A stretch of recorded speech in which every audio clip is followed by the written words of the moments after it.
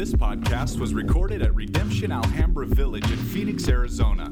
For more information about Redemption Alhambra Village, visit redemptionaz.com.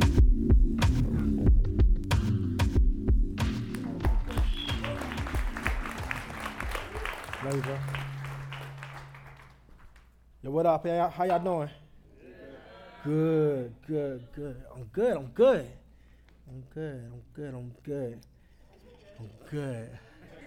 Hey, yo, y'all ain't know I'm good, right? So, I'm gonna dive right in because this will be taking too long. So, so we in Matthew chapter 7. You can go, hold on.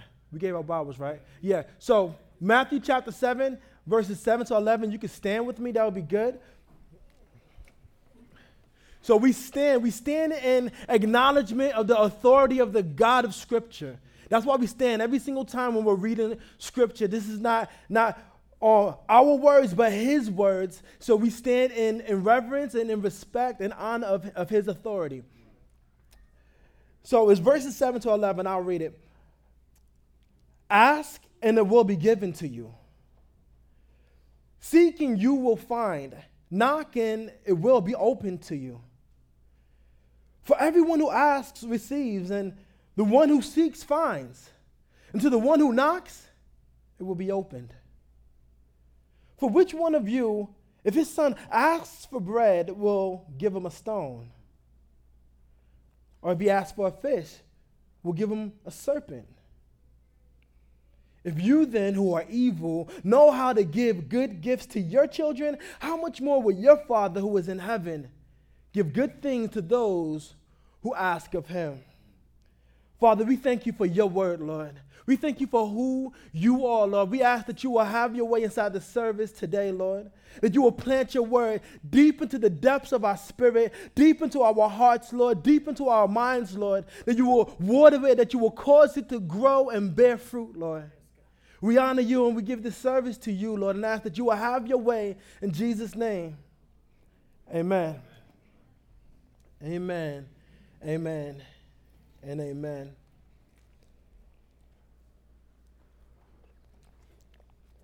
When reading scripture, you should always keep in mind the surrounding scriptures or other truths you've learned along the way. Right? All those things are a part with you, are working with you inside of your mind and inside of your heart as you're reading scripture. Even the ones that seem to contradict or spark confusion, they should stay inside of your mind, even if they seem to sort of cause some confusion inside your head. Because sometimes you can read a scripture that sort of seems like it says, turn left. And you're like, cool, we turn to left. Then you read another scripture that seems like it says turning right. Then you're like, okay, now I'm confused. Right? But at that moment, you should ask the hard question, how does this verse help me to understand the other verse? Because at the end of the day, no scripture, no verse contradicts any other verse inside the Bible. The Bible does not contradict itself. So we read it with that understanding that nothing inside here is going to contradict the other thing. So if I read something that seems like it does, let me dive into it a little bit more. Because we have this tendency of when we see one verse that raises questions about another verse to just ignore one and gravitate towards the one that we think we understand a little bit more, or we gravitate toward the one that seems to support our personal views more and skip over the other one. Instead of asking the question, how does one help me to understand the other? Because sometimes at the end of the day, you're locked on that, having to go this way, but there's one that says for you to go that way, and at the end of the day, the understanding of both of them tells you to go this way.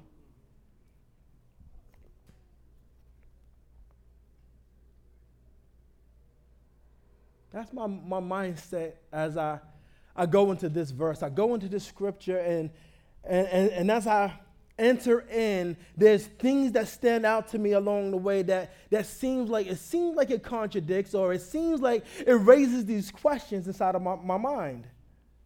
Like you go into verse 7 and it says, ask and it will be given to you. Seek, and you will find. Knock, and it will be open to you. Now, a couple of weeks ago, Pastor Dave was preaching through Matthew chapter 6. And a couple of verses that stand out to me is 31 through 32. In those verses it reads, "Therefore do not be anxious, saying, what shall we eat? Or what shall we drink? Or what shall we wear? For the Gentiles seek after these things. And your heavenly Father knows what you need, knows that you need them all." It points out that your Father, God, already knows what you need. It points that out right there. It says, God already knows what you need. Now, I start thinking about this, and I think about it in the context of how would I act as a father that is all-knowing, all-powerful, and omnipresent. Like what if I was in God's position, right? Sometimes we do that. Well, if I was God, that's what I would do, right? It's a good thing I ain't, boy. Things get jacked up. Like, anyhow, but it points that God's already in control, right? And so I start to think, man, if I was all knowing, if I always knew in advance everything that my child needed, everything that they would need, right? Like, I know they're gonna need food, I know they're gonna need clothing, I know they're gonna need shelter. Like, they don't have to say, "Dad, please remember to stop at the supermarket this week, because if we don't eat food, we may perish." They don't have to tell me that, because I know if they don't eat food, they may perish. So I'm going to stop and I'm going to get some food. My wife may remind me to go get the food, but I know that they need to go get that. I need to go get some food. I need to buy them some cereal, because it seems like they eat cereal, and like you thought it was a phase, and it gets worse, right?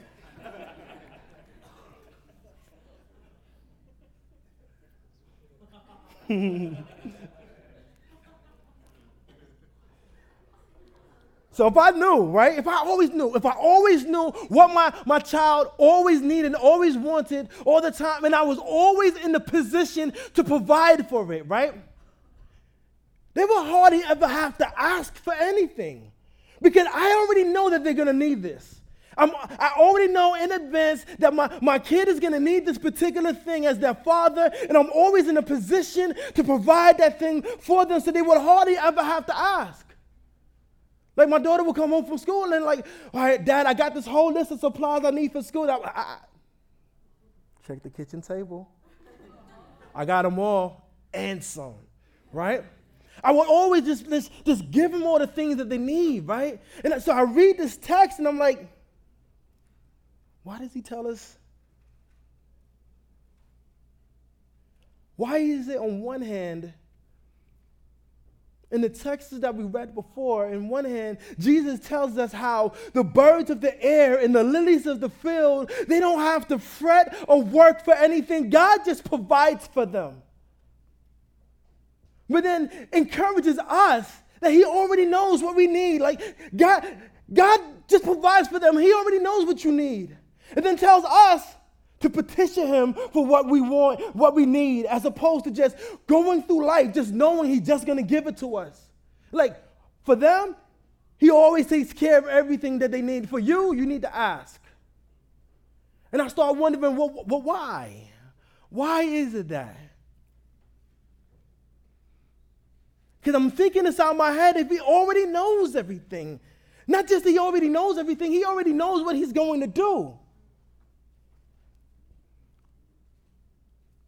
I mean, you can even ask the question, if God already knows what we need and what he's going to do, then what's the need and purpose for prayer at all? Why even go there? He already knows what he's planning on doing. He already knows what I need. We're not informing him of a situation. We're not bringing something to his attention that he didn't realize, that sort of snuck up while his back was turned.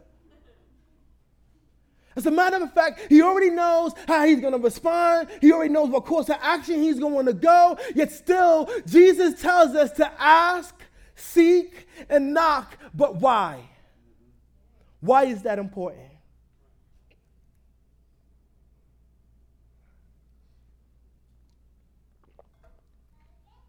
I think if we can answer this question, it'll help shape our hearts and our minds concerning prayer altogether. If we can understand the heart behind this, we can understand why did Jesus tell us to do this, it'll help shape and mold us when we think about prayer. It'll help guide us in what prayer should look like for us. You look at this text, ask and it will be given to you. Seek and you will find. Knock and it will be open to you. You look at this text and you see this back and forth interaction between God and the man. Ask, I give. Seek, I expose. Knock, I open. And if you're seeing this right, and if you're getting what's going on here, because he's not telling you to ask because he needs you to do it. What you see here is Jesus, the Son, encouraging his brothers and sisters regarding their relationship with their Father. Everything is about relationship. This is why. Sometimes a child can miss the relational aspect between them and their parents because they only view their parents through the lenses of what you're supposed to do as a parent and miss the genuine desire and expression of relational love demonstrated through the parent serving the child. Not just somebody performing a job, because that's just what you're supposed to do. If we look at God and treat God like that, we look at God, we will miss the beauty of his grace. If we just look at him just doing what you're supposed to do, you're the Heavenly Father, right? Why you ain't doing your job? We'll miss the whole understanding of what grace all is.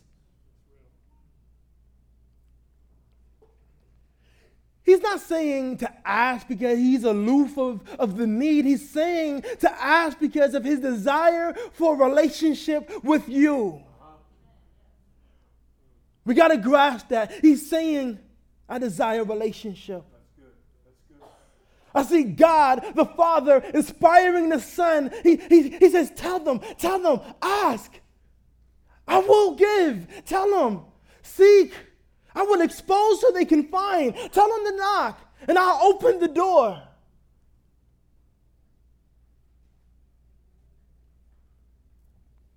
I see a God that's already planning on giving, already planning on exposing, already planning on opening the door, and he invites us in on the process.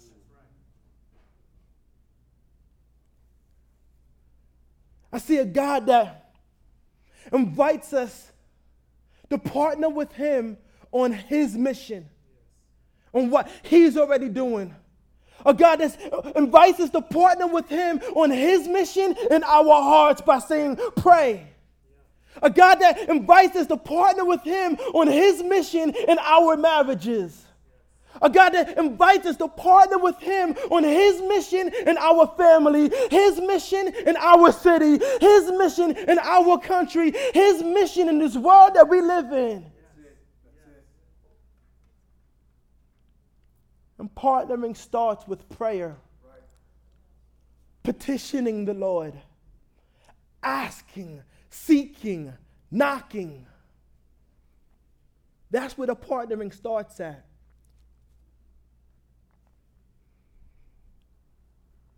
I was at a meeting the other week, and in the meeting, the keynote speaker was Marty Caldwell, and he made a statement that was really stood out to me. He said, "Ministry and strategic plans without prayer is a supreme form of pride."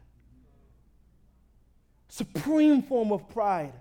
The idea that you're going to be missional minded, the idea that you're diving in missionally inside your own relationship, the idea that you're diving in missionally inside your city that's not wrapped up and grounded in prayer is the supreme form of pride. Like, what arrogance?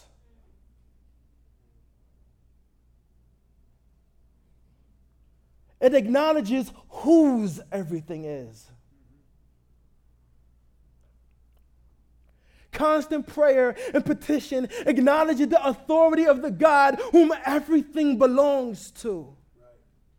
It turns your heart there over and over again. That you are God's son or daughter. That your spouse is God's son or daughter. That your child or children is God's children. That it's God's city. His country. Sometimes we lose it and we start thinking it's more mine.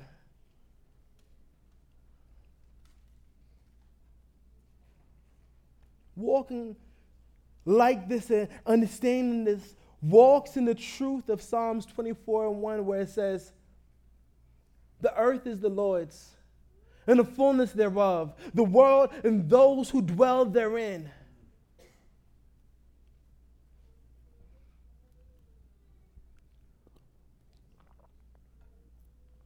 We start walking into this text, and it's talking about prayer. It's talking about asking, seeking, and knocking. And there's some real challenges off the top when we start diving into this.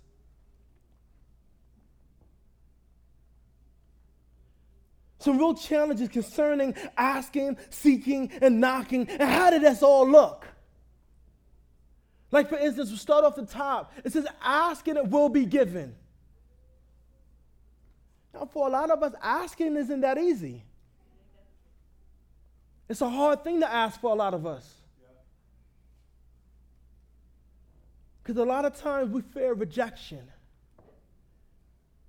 We fear the capital one God is going to come out and say no.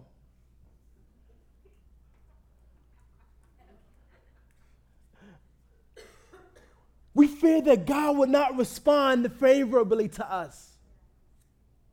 As a matter of fact, for a lot of us, we made it up inside of our minds and of our hearts.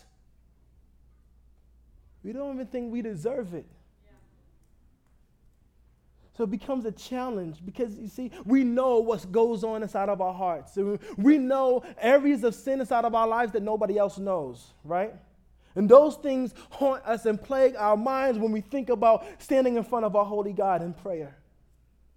We judge ourselves, and our own heart condemns us and tells us that we're guilty and undeserving of God's favor. And just the thought of petitioning a holy God who sees the depths of our sin deeper than we can, whose holiness exposes the reality of our sin, just the mere idea of petitioning him stifles us. We don't even think we deserve an audience with him, much less a favorable response.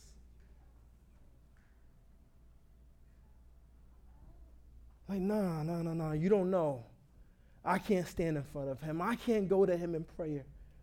You don't know. If you knew some of the things that I did, if you knew some of the things that was inside of my mind, some of the things that was inside of my heart, you would understand why I can't go to him in prayer. We'd rather ask somebody else that we believe is in a position that's more deserving of our audience with God than we are. That maybe they will be accepted and get a favorable response on our behalf.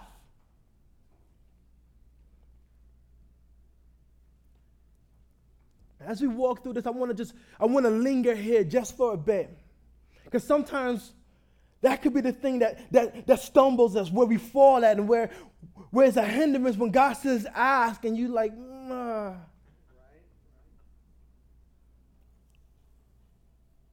Because once we start doing that, and we start thinking that, well, I need to tell this person to pray for me because they may be in a better position, and God would listen to them before he would listen to me. God would accept them before he accepts me. What's happening at that time and moment? In our hearts, we nullify Christ's work on the cross.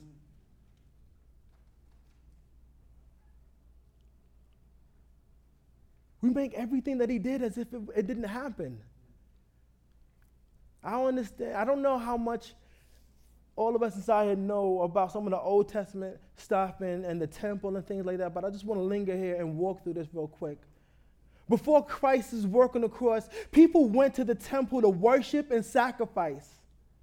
Now, in the temple, there was this place called the Holy of Holies. The Holy of Holies was the earthly dwelling place of God's presence.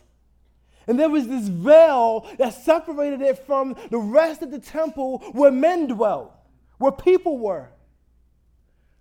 Now, it signified that man was separated from God because of sin, and only the high priest was permitted to go beyond the veil into the presence of God.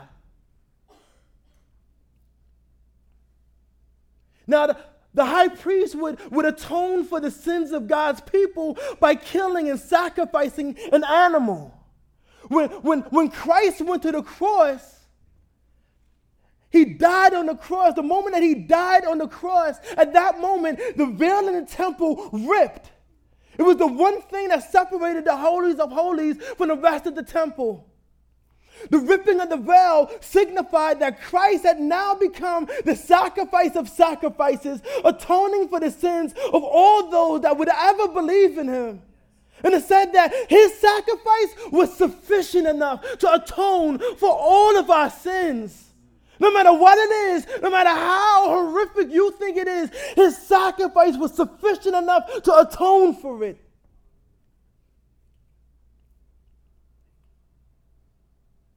Now Christ had become our high priest, offering up himself as the ultimate sacrifice to end all sacrifices.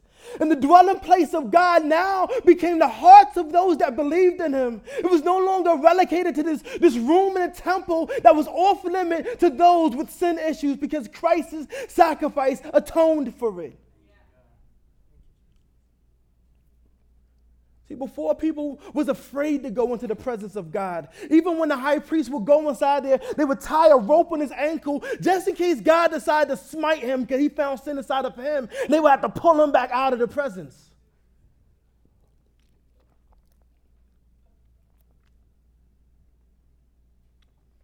But Hebrews 4, verses 14 to 16 reads, "Since then we have a great high priest who has passed through the heavens, Jesus, the Son of God.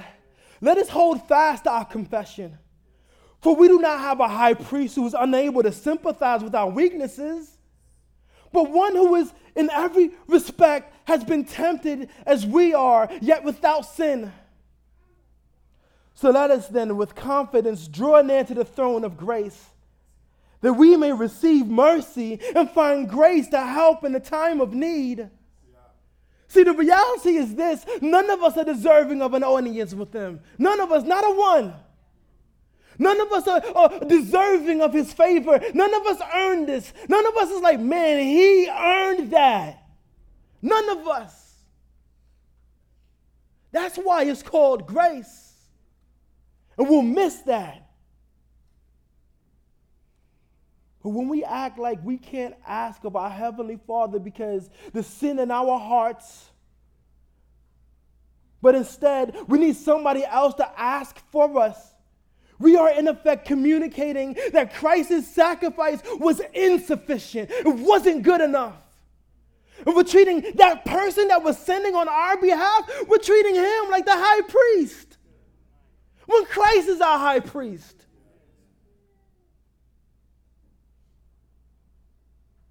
And that's not to say that we shouldn't ask others to pray for us. We do, we should, we need people to pray for us and with us. Sometimes it's just hard because you're so broken that you need somebody to intercede for you. You're so broken that you need someone to pray for you. The problem is when you think that God accepts them more than he accepts you. That's the problem. But we should definitely say, brother, pray for me. Sister, pray for me. We should definitely go to the elders and ask them to lay hands on us. We should definitely do those things. But I tell you now, God doesn't look at me and say, man, I accept you way more than I accept him.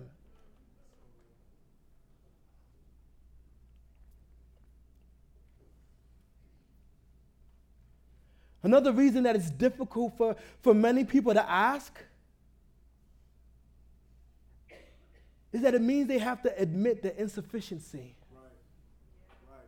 Right. It means they have to admit their lack. It means that they have to admit the fact that they are not in control. And for some people, that scares the living daylights out of them. The idea of not being in control of things and having to go and ask somebody, ask God to do something. You like to be some way, shape, or form in control, and God renders you helpless by putting you in situations where if you don't ask, this is going to go down. And he'll let it hit the ground, and he'll let it shatter, knowing that he'll be right there to put it all back together once you realize why it shattered.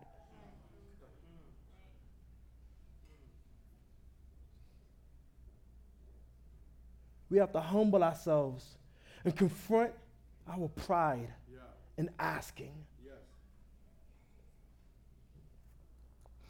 In verse 7 it says, ask and it will be given to you. And then in 8 it says, for everyone who asks receives. Now those are big statements, right? Ask and it will be given, and for everyone that asks, they'll receive.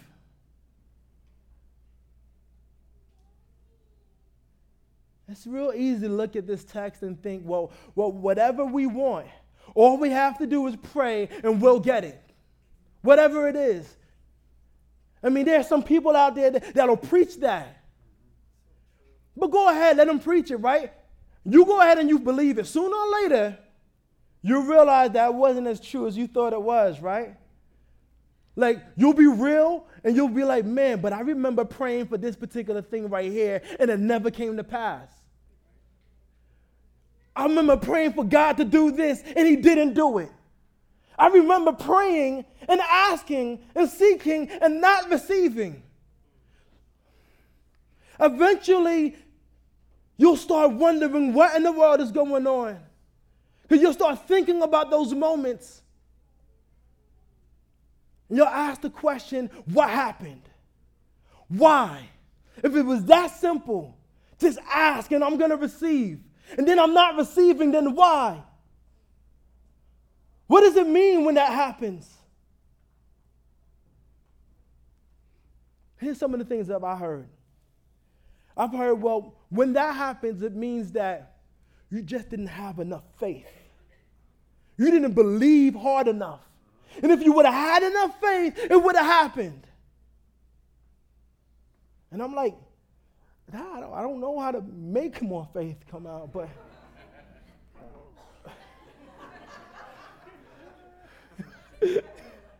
faith doesn't come out.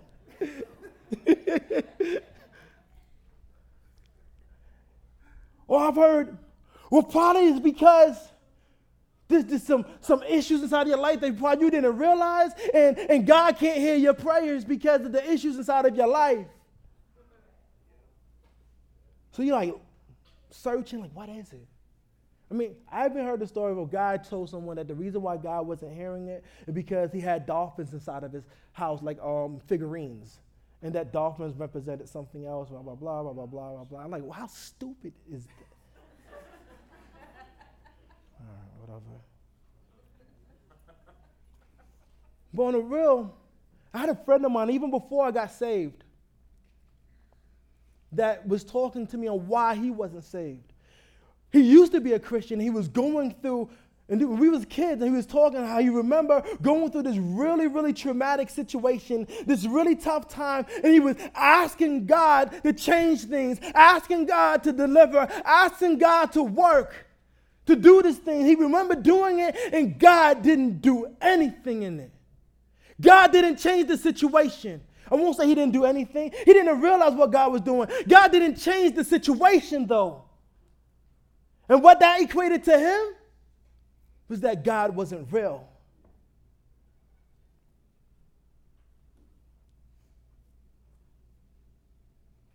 A good verse to help us to understand what's going on and help us to understand the context here is James chapter 4, verses 2 to 3.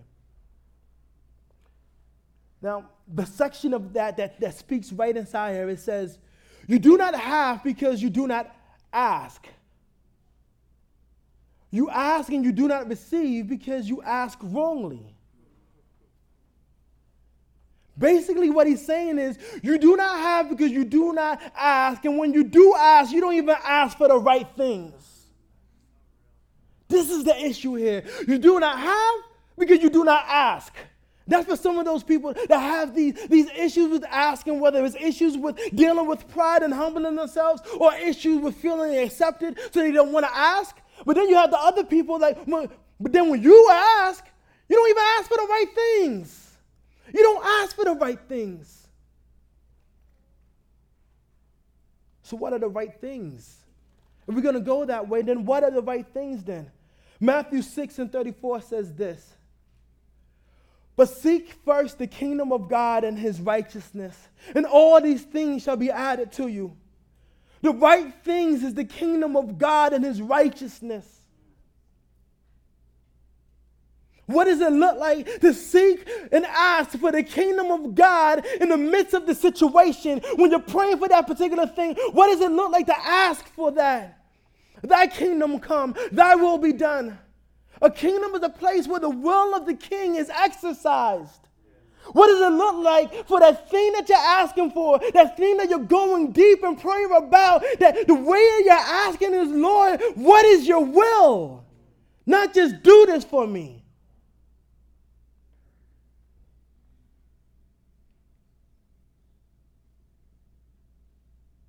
What we should be asking for is the will of our king in our situation. We should be asking about what reflects Jesus as king and builds his kingdom in this situation, Lord. How does it look like for me to serve you as king right here, Lord? I don't know what's going on. Things are haywire. How does it look, Lord, for me to serve you as king right here? What does it look like to walk and live as a resident of your kingdom right here? What does it look like to see your kingdom displayed right here?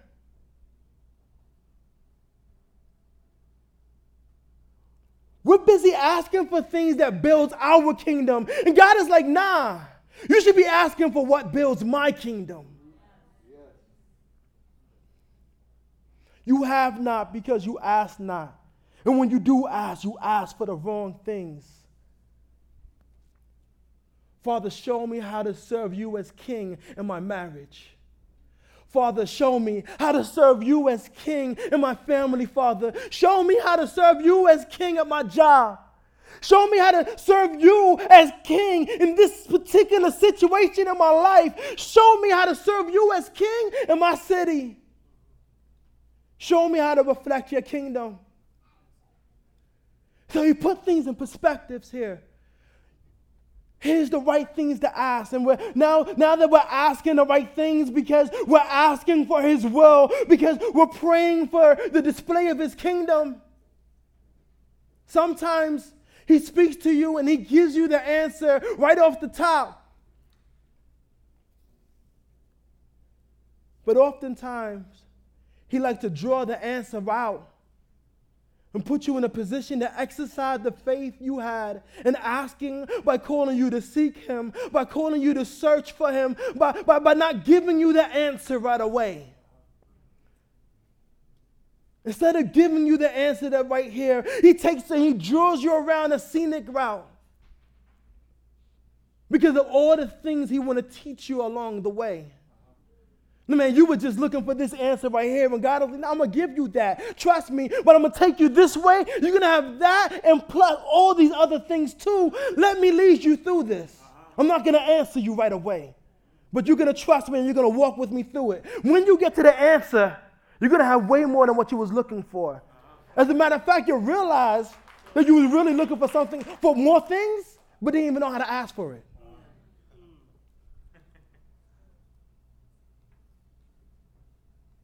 Bless your name, Lord. He's exercising our faith in him. Yeah. Hebrews 11:6 says, and without faith, it's impossible to please him, for whoever would draw near to God must believe that he exists and that he rewards those who seeks after him. King James says he rewards those that diligently seeks him. So what does it look like to diligently seek God?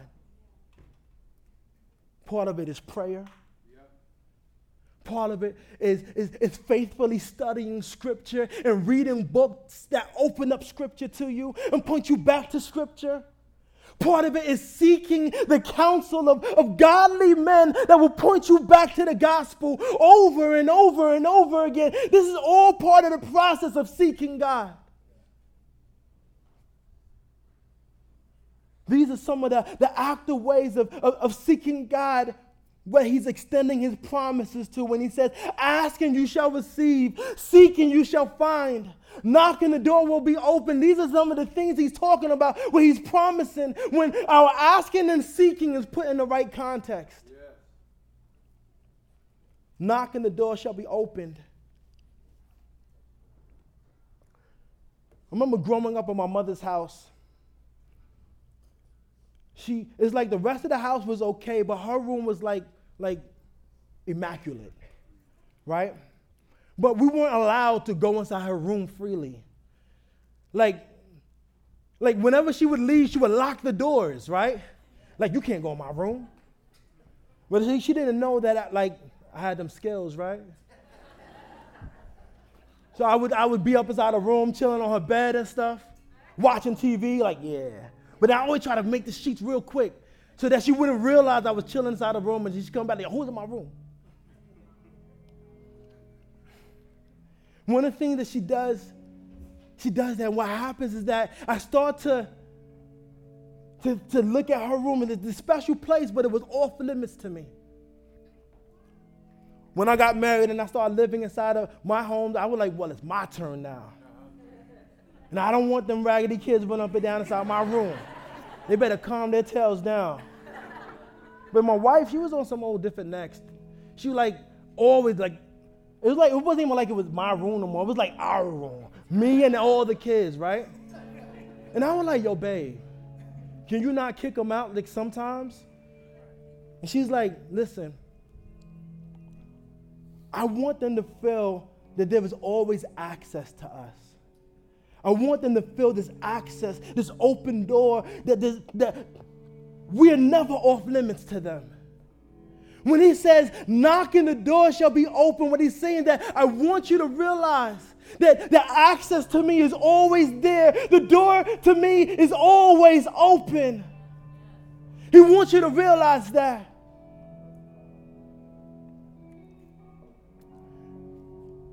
In verse 11, he says, if you then who are evil know how to give good gifts to your children, how much more will your Father who is in heaven give good things to those who ask of him?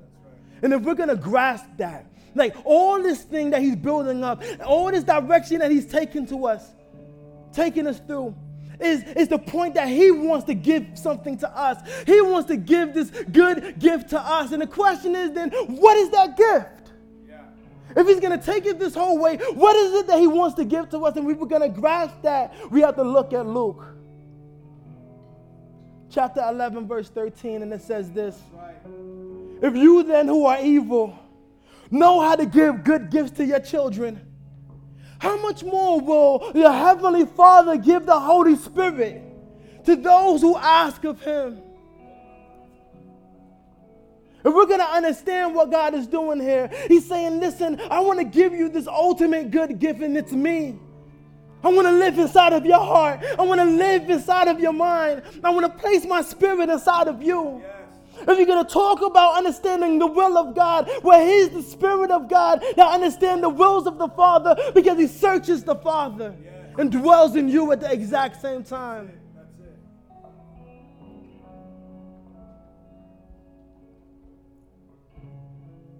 I want to encourage us today as we get ready to close. God spends this time talking to us, and he compares earthly fathers, earthly parents to spiritual parents. He leaves these holes, these pockets of brokenness in our parents intentionally so that in comparison to God, our Father, we would say, how much more so? So that the brokenness that we've seen in our parents, or that our kids have seen in us, will lead us all to seek for the complete wholeness that's found in God the Father. Yes. is to constantly turn us back to him. As we get ready to pray today, I want you to know and understand through this entire thing that God is showing you that he's where our hope is at. He is our hope. He is our king. He compares parents because he wants us to always be able to turn to him as our earthly parents, and that we were never meant to see and look at our own parents without looking at them through the lens of God, who fills in the cracks and fills in the gaps. He uses that brokenness to point them to him. I want to pray. God, we thank you for how good you are, Lord. We thank you for constantly displaying your goodness, constantly loving us, constantly showing us what your will is, Lord. Building up hope inside of us that rests in you and only you, not our works, Lord. We thank you for your grace this morning, Lord. As we pray and we ask and we seek and we knock, Lord, knowing that you are always there, knowing that it's your desire and will to give to us the good things when our good things are rooted in seeking you. I ask that you'll continue to work inside of us and continue to glorify yourself in and through us. In Jesus' name, amen. The tables are open. As you come up and you take communion today, I pray that you take your cup, you take that bread, and that you sit down and you pray. You ask God to show you his spirit. Ask God to show you his will. Ask God to live inside of you and fill you with his spirit, that you will trust him. The tables are open. Let's sup together.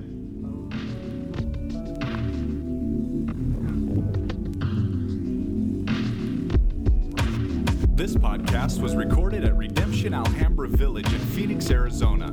For more information about Redemption Alhambra Village, visit redemptionaz.com.